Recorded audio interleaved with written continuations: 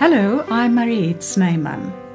Welcome to Calm, Clear and Helpful, a weekly podcast series on taking good care of yourself and others. Today's topic is how brain-working recursive therapy can help manage bipolar disorder. My guest is Dr. Elisa Meko, clinical psychologist from Johannesburg. Welcome, Elisa. Thank you, Mariette. It's nice to be here. Just for our listeners, after our conversation, Elisa will give us her 3 best tips for a better life, and then it will be fun question time. Elisa, not all of us know exactly what bipolar disorder entails. Could you describe the condition? Of course. Bipolar is a mood disorder, and a mood disorder is a pattern of illness due to an abnormal mood. So bipolar mood disorder is characterized by depressive and manic or hypomanic episodes. About 25% of patients with mood disorders experience at least one manic or hypomanic episode. The bipolar mood disorder has definite subtypes. There is the bipolar 1, where there are depressive episodes and at least one manic episode. Bipolar 2, where there are also depressive episodes and at least one hypomanic episode. And then you can include in the category also the cyclothymic disorder, which is characterized by repeated mood swings but not severe enough to meet the criteria for depressive or hypomanic episodes. A depressive disorder, I think, is something that everybody more or less know, but is characterized by, of course, a depressed mood, a negative and pessimistic vision of the world and views of the future, so there are these negative thoughts. Reduced activity and energy, often fatigue, difficulty concentrating, sometimes there may be brain fog, reduced self-esteem and self-confidence, anhedonia, that means not enjoying activities that are normally pleasurable and enjoyable, ideas of guilt and unworthiness, ideas of self-harm and suicide, disturbed sleep. The sleep may be at times difficult. People don't fall asleep or wake up in the middle of the night and can't fall asleep again. Or sometimes there is hypersomnia. People sleep exaggerated amounts of time and can't get up in the morning. Normally diminished appetite, but some people also eat more when they are depressed to try to compensate. Manic episodes are something that people may not have actually encountered. They are characterized by an elevated mood, excitability, increased energy, overactivity, sometimes irritability and agitation. Actually, quite often people manifest these symptoms more than others, especially men. Decreased need for sleep. People say they are perfectly fine and they are refreshed and rested after just a few hours of sleep, and they seem to want to do things in their life and not waste time sleeping. Often there are ideas of grandiosity, over-optimism, poor judgment, impulsive behaviors, especially in the field of spending money. People go on spending sprees. Shopping, online shopping is a big thing nowadays. And also sexual behavior. You have often sexual promiscuity, risky sexual activities, infidelity, these kind of occurrences. Also loss of social inhibitions that contribute, of course, to that sexual behavior, racing thoughts, and pressure speech. The speech is constantly very fast and very compelling. They are very talkative. The duration is normally a week or more, and they often battle to maintain attention. So even if they have very grandiose plans, they very seldom implement them because their attention is not keeping focused on these plans. Distractibility. And occasionally perceptual disorder. Some people mention that the color seems to be more vivid, more beautiful, for instance. An hypomanic episode that characterizes the bipolar 2 is basically a lighter version of a manic episode. It has the same characteristics but less intense. It does not result in psychosis, while a manic episode can occasionally become a psychotic episode. They don't normally conduce to work impairment, while a full-on manic episode often prevents people from going about their normal daily functioning and doesn't require hospitalization. Manic episodes often require hospitalization to protect the person and others. However, there is an observable change in mood and normal functioning. The duration of a manic episode is 4 days or more. People feel euphoric, have lots of plans that they may sometimes implement, talk a lot, spend money, behave in sexually inappropriate ways, feel grandiose and self-important. They think they can conquer the world. In both cases, for manic and hypomanic episode, it's important to rule out the possibility that there is any substance abuse that can cause these episodes, or also some medication-induced symptoms.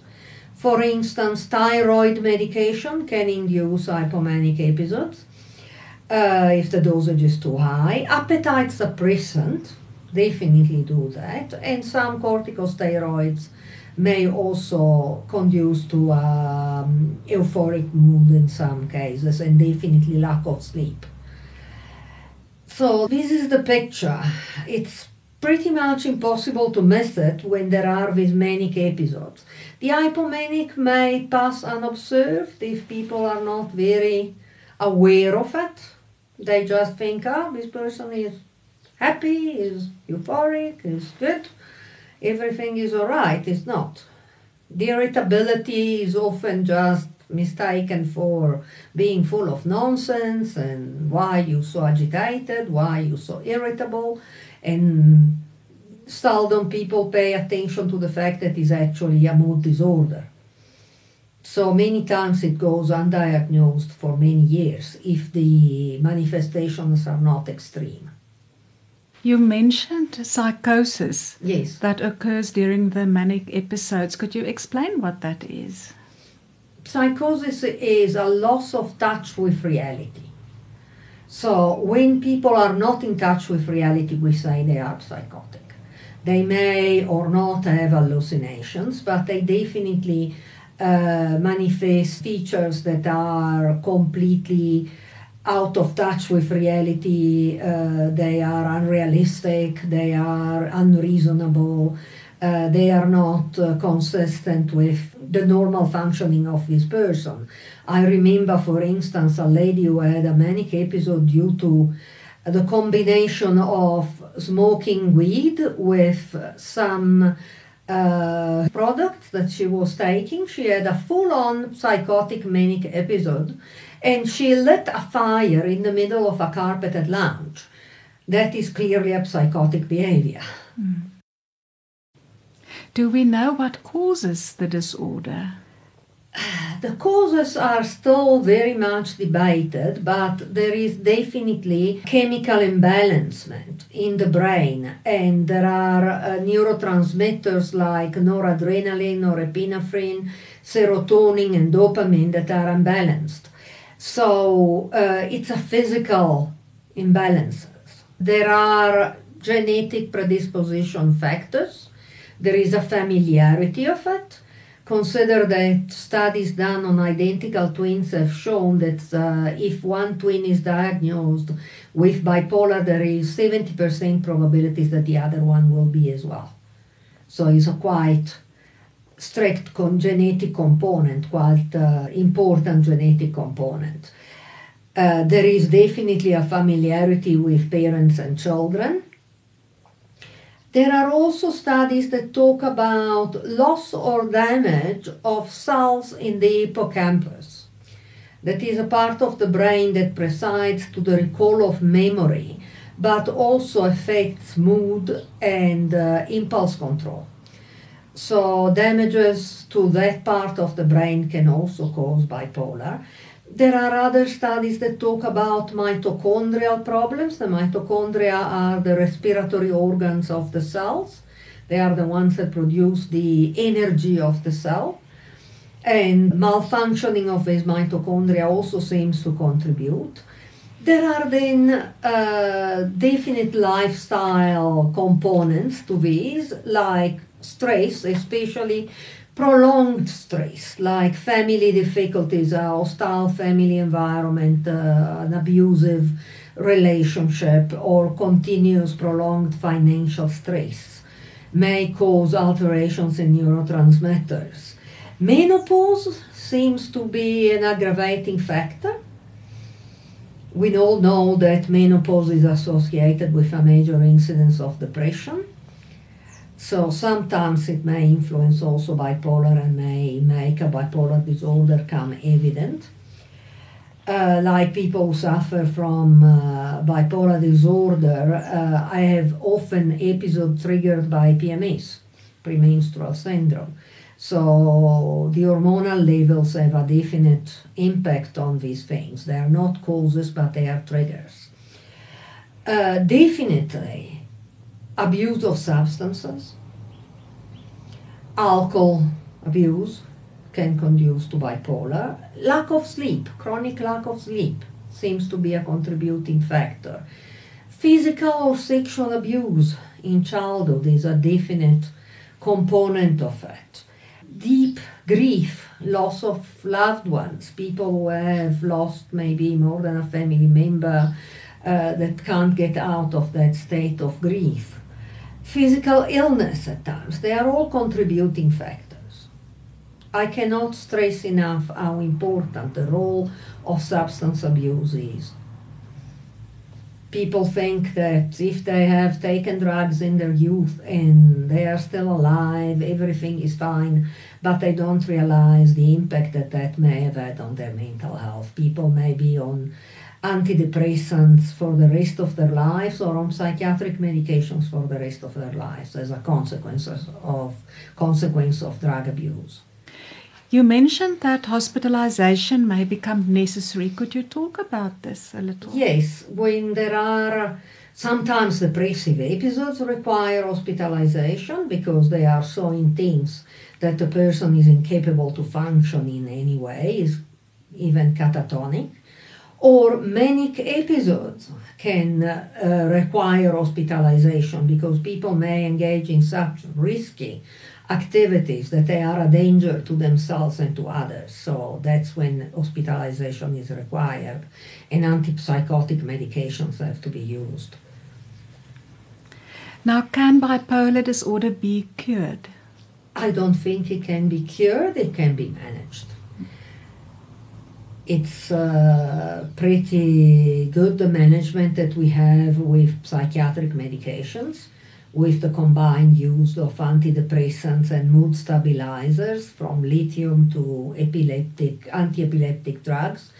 And often antipsychotic drugs are used either to calm down and help sleeping or to stabilize the mood in doses that are lower than the ones used to treat a psychotic episode.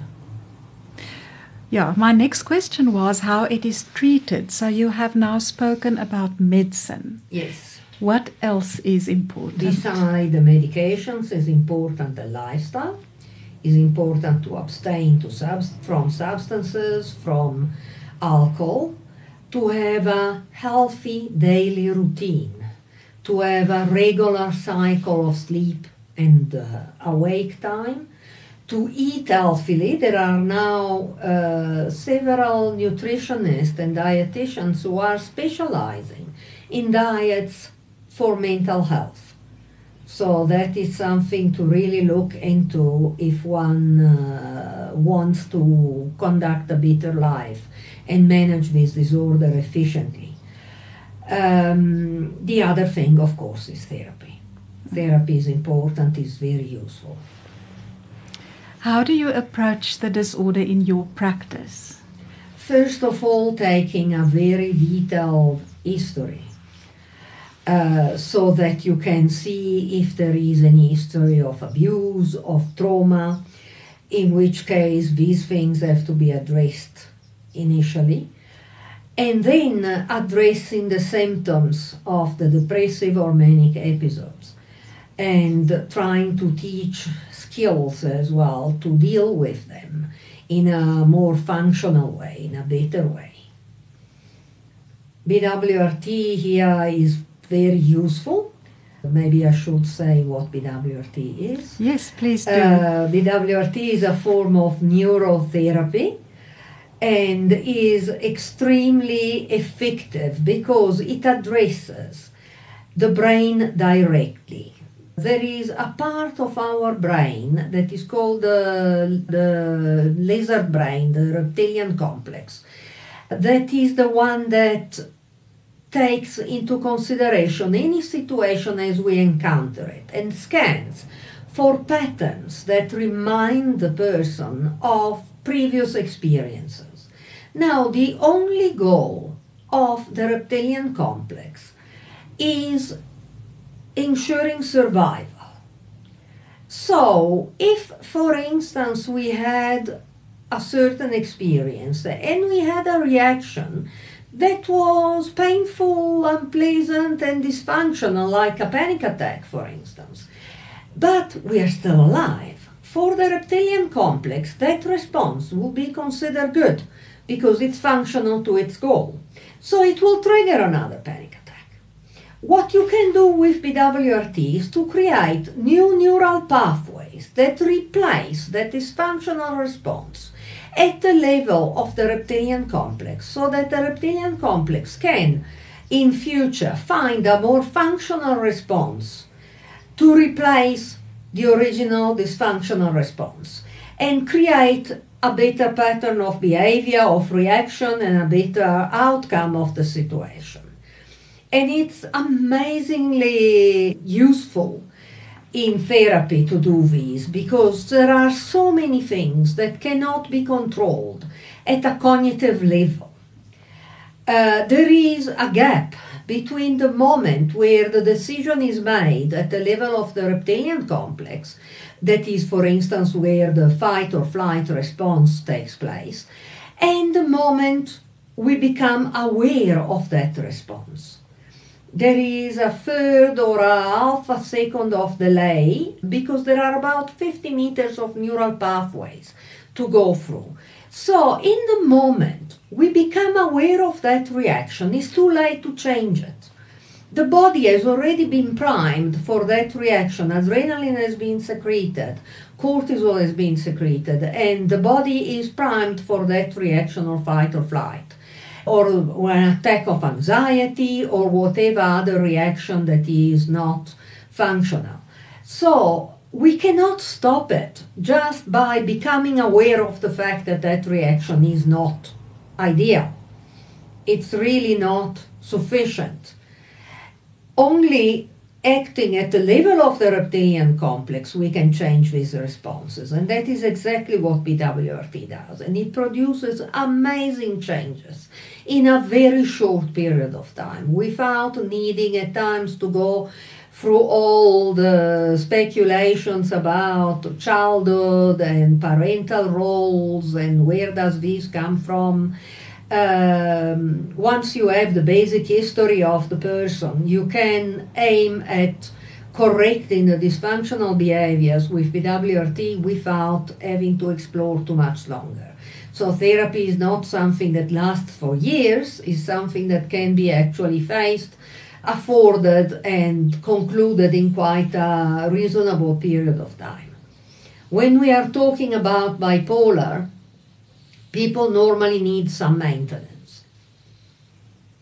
So you may have a period of therapy that is more intense, where you deal with all the trauma, the possible abuse, all these situations that may have occurred in the past, and then you try to teach better responses to depressive episodes and to manic or hypomanic episodes, so that the person can manage them better and face them better and become more aware of them as well.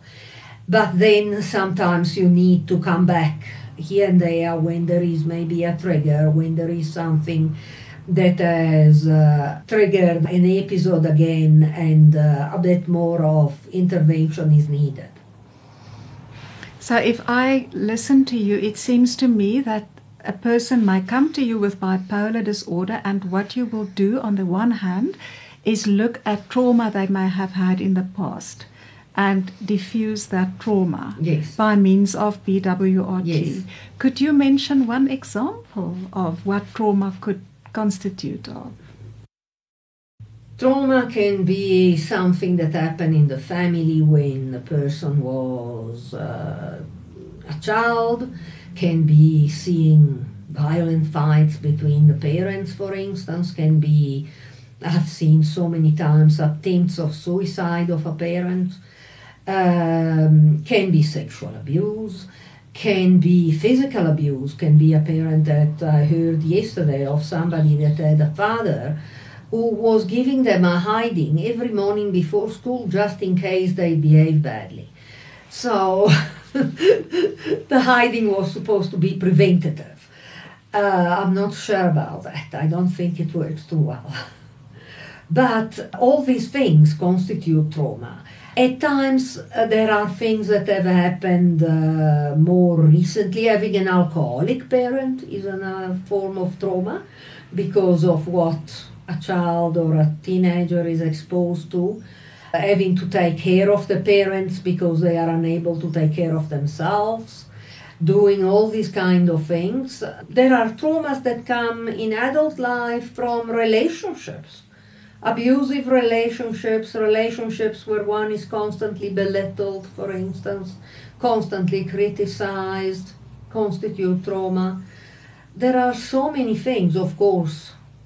Victim of crime, having seen a scene of an accident can be a trauma, having been in a situation that represented a danger for one's life is always traumatic. But what is more insidious is the emotional trauma that can occur in childhood and in adult life. Being bullied at school, being bullied in the workplace. Many times people have recurring nightmares about a boss or a co-worker for years and years and years. Or from a teacher. There are so many possibilities of trauma. So to make it practical, you mentioned the person whose father gave them a hiding every morning. So what you will do with BWRT is that the person, I'm not sure which word to use, will recall that trauma and then you will work with it. Yes. So in future, if the person is reminded of that trauma, it doesn't put them into fight or flight. Exactly. So they will remember that happened, but it will be emotionally neutral. It will not be so triggering for them. It will not get them automatically in that fight or flight response, in that I'm in danger kind of situation. So the emotional consequences of the trauma get eliminated. So you work with a patient to find out which are the most important instances of trauma that still affect them. Yes. Sometimes people think that something that happened a long time ago doesn't affect them, but then it's amazing to see how intense is the reaction when you work at it. Sometimes people tell you, I don't know, many times women tell you they had an abortion when they were teenagers. And they think, no, but I've forgotten about it, it doesn't bother me. And when you work on it, the tears come out. One thing has to be said, that with BWRT you don't dwell in the traumatic situation. You stay there just for an instant and then it's gone. You don't have to recall everything about the trauma and go through all the details and repeat it and talk about it over and over again. So it's significantly better also for severe trauma in the sense that one doesn't risk being re-traumatized. And if I understand correctly, then there's also a protocol if a patient doesn't want to talk about what happened. Yes, absolutely. You can work on something without the person absolutely mentioning it. It's very possible. It's possible to work on memories that are not detailed, when there is just a feeling that something happened, for instance, but the person cannot recall, which is extremely useful in cases of sexual abuse in early childhood. Many times people know that something happened, but they cannot recover the complete memory, the detailed memory. And you can work with that as well. What are the outcomes you see with patients who have bipolar disorder? Very good management, very consistent remission, excellent outcome with BWRT, I must say. Really excellent. Of course, the medications must be right as well, and many times they need to be changed, they need to be tweaked, they need to be, so a psychiatric presence is always essential. There must be a psychiatrist who prescribes the medication that is competent and able to give the correct amount of medication, the correct quality of medication. That is important as well. But the association with medical treatment, with pharmacological treatment and therapy is excellent, and the prognosis is very good. Yeah, and as you said, the patients may come back from time to time. Yes. But do you find that they can live a fully independent life? Absolutely. Absolutely. They can go about their business, they can have successful careers, successful marriages, raise children, everything is fine. It's possible to live a perfectly fine life. I think people will be surprised to know how many people they know, and they never suspected anything, have actually been diagnosed as bipolar.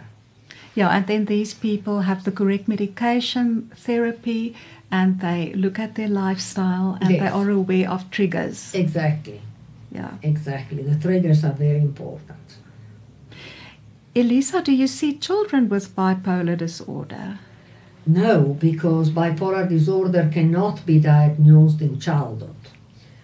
One may have some suspicion, but it shouldn't be officially diagnosed before the age of 18. Many people have the first manic or hypomanic episode by the age of 15 or so.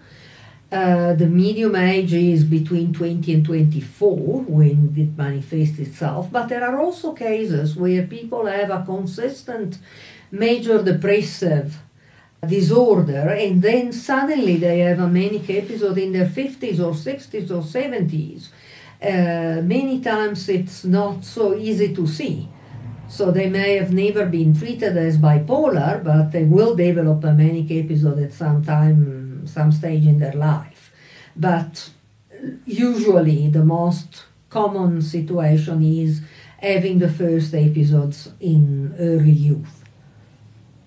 Now let's talk about the partners or the other family members of individuals with bipolar disorder. How does the condition affect these family members? Well, if it is uncontrolled and not managed properly, it can affect people around the patient in a very severe way. They can be outbursts of anger with constant irritability, reactions to very small triggers and situations that have no great relevance for others, that are exaggerated. So it may be very difficult to live with a bipolar person who is not managed properly. So the first thing to take into consideration is educating oneself about it, knowing what the disease entails and what happens and what are the opportunity to manage it and to to take care of the condition in an adequate way. Is there anything else that these people can do to support their loved one? Absolutely. Encourage treatment, first of all. Many times our family members or spouses who pick up a certain situation that the person is not really aware of. They tell them, but you were in this way, you had this elated mood, this euphoric mood that lasted for a week, for instance, and you went on a spending spree and you did all these things, and that is not normal. And the person may just have taken it into the stride and not felt the uncomfortability of it. So collateral information is always very, very useful. Spouses always pick up on the irritability and the agitation, obviously. It can be also quite traumatizing for people at times, for people around a bipolar person. But if the treatment is correct, if the management is appropriate, then one just has to be a little bit understanding. Having educated oneself about the disease, it's possible to also have a bit more patience and understand things and accept things that one cannot change. Accept that people cannot just snap out of it. They cannot just stop their nonsense. It's not something that is within their control. But of course that is possible only if one is informed in an adequate way about the condition. Then other things are, of course, reducing stress. So making sure to have a quiet environment, often having regular times where one can be in nature. Nature is a great healer, is absolutely wonderful for all kind of mental health challenges. And also having, as I said before, a very set routine, having a regular routine for sleep and wake, having regular meals, having good nutrition, and good mental hygiene in the sense of not using any psychotropic substances that can change your mood, and also avoiding overstimulation. People with bipolar don't react well to crowds, to overcrowded places with lots of noise, lots of lights, these kind of things. So trying to avoid these places may be very useful. It's also important for family members not to try to rescue the person with bipolar. Nobody can be rescued. It's important to be aware of one's limits and understand that one has also to look after oneself. You can't just say, he's bipolar, so I will do everything and I sacrifice myself. Sooner or later, this will crash. It will get to a point where one can't do it anymore. So it's important to do self-care as well and to call on professionals for help, not trying to be the therapist or the doctor, encouraging the person with the condition to go and see their therapist, go and see their psychiatrist. If they notice anything, doing it with kindness. There is to consider that people with this condition often feel that they are a burden to their family. So being understanding of this, trying not to make it feel in that way too much is important. And also not saying, you just keep quiet, you're crazy. Stigmatizing them is very dangerous and very counterproductive. And also it's important to remember that this person and the relationship that one has with this person is more than just the illness. So don't let the illness consume your life. Don't let it be everything. Talk about it all the time and so on. Examine also the person and the relationship independently from the illness. And always try to keep positive. Always underline the positive aspects and be hopeful. Always talk about better things to come. Yes, I think there are quite a few practical tips that you've included there. And it sounds to me as if you should respect the independence of Absolutely. the person and then your own independence, Yes. so you can have a life on your own. Yes. Yeah, having a life of one's own is very important. And taking good care of oneself, which means encouraging other relationships in terms of friendships and family relations. And if, for instance, the person with the bipolar condition is not keen to see the friends or the family or what, go on your own. Don't allow the illness to consume you in that way and saying, no, because this person is ill, then I can't see my friends, I can't spend time with my family. Do it on your own. Absolutely. I was thinking that the loved ones also need support, Yes. and was wondering if BWRT can help family members Definitely. deal with this experience. Definitely, because there are always, especially before the condition is diagnosed, there are often situations that can have been emotionally traumatic. There can be moments where this person has lost their cool and shouted and screamed and said words that they didn't mean and things like that, and these can constitute trauma. So it's useful to deal with it and be able to heal from that trauma. So it definitely helps to manage it. I still wanted to ask you how you came to brain working recursive therapy. Well, quite honestly, by chance. I've been in practice for 40 years, and about 6 years ago I received an email about a course for CPD points, and we all need these continuous professional development points. The story that was narrated in this email sounded interesting, and I thought, why not? Let's try this thing. And I must be honest, I approached it with a bit of skepticism, and I was completely blown away. Completely blown away. I thought, how can something so simple be so magical?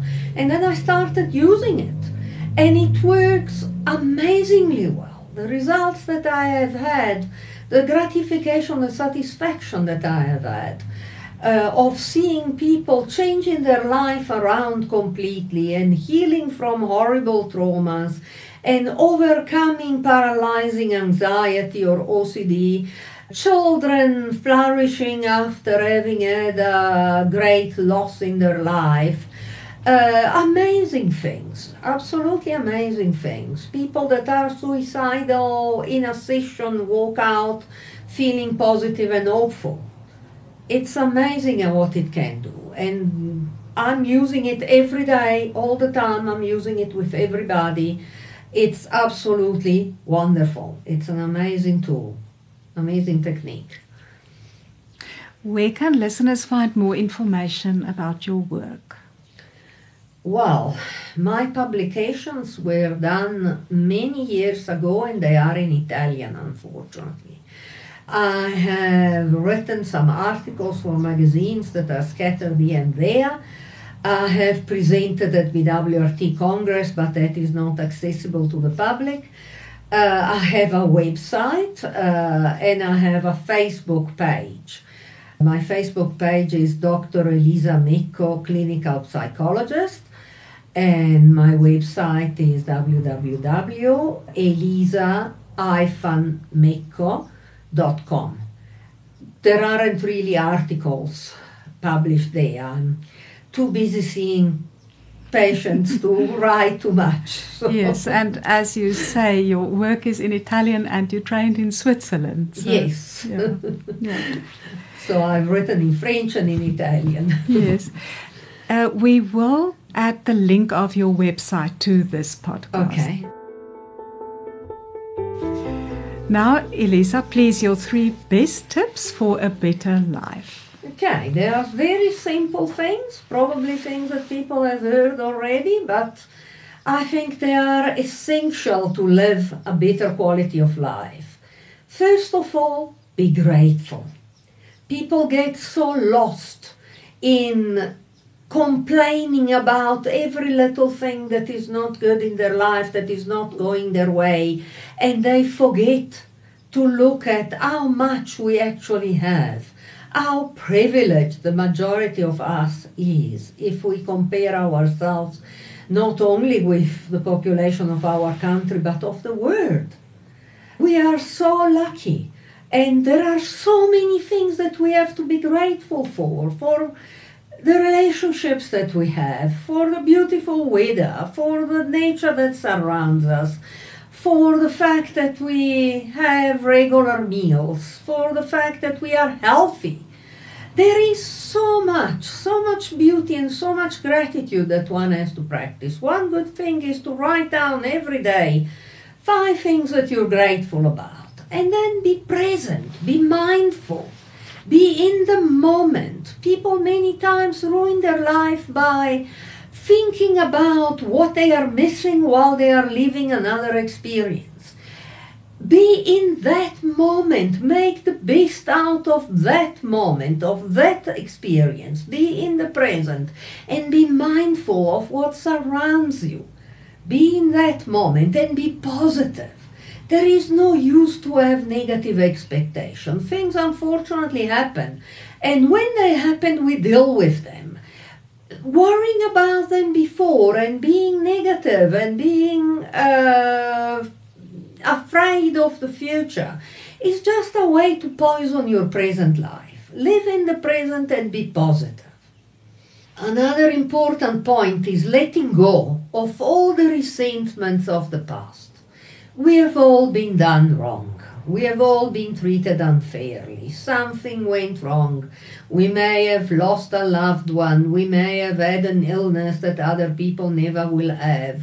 We may have had so many other things happening in our life. We may have lost jobs unfairly. We may have had financial difficulties because of the doing of other people.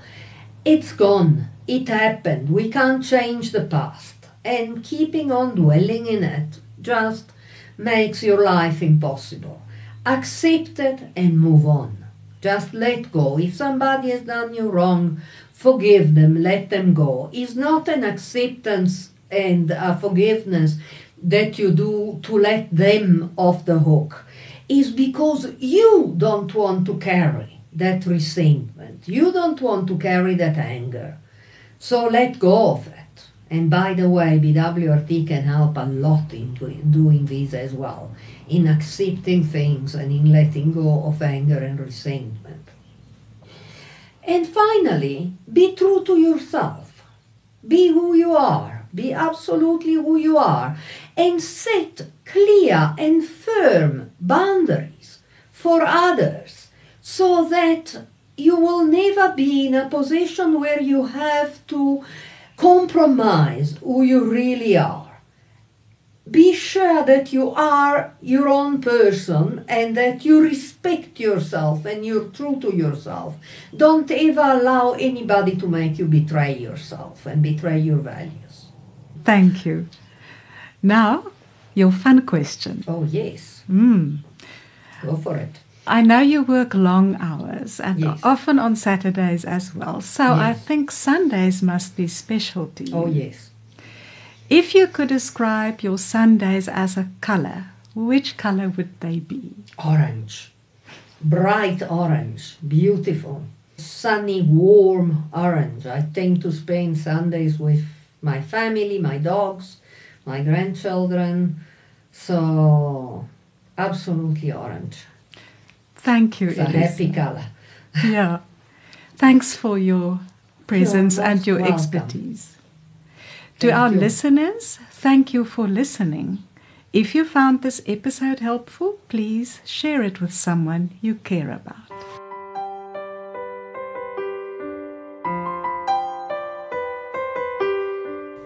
If you'd like a more fulfilling relationship with your beloved, if you wish parenting could be easier, or if you're interested in upping your emotional well-being, you're welcome to visit my website, marietsneyman.co.za, for free articles and podcast episodes.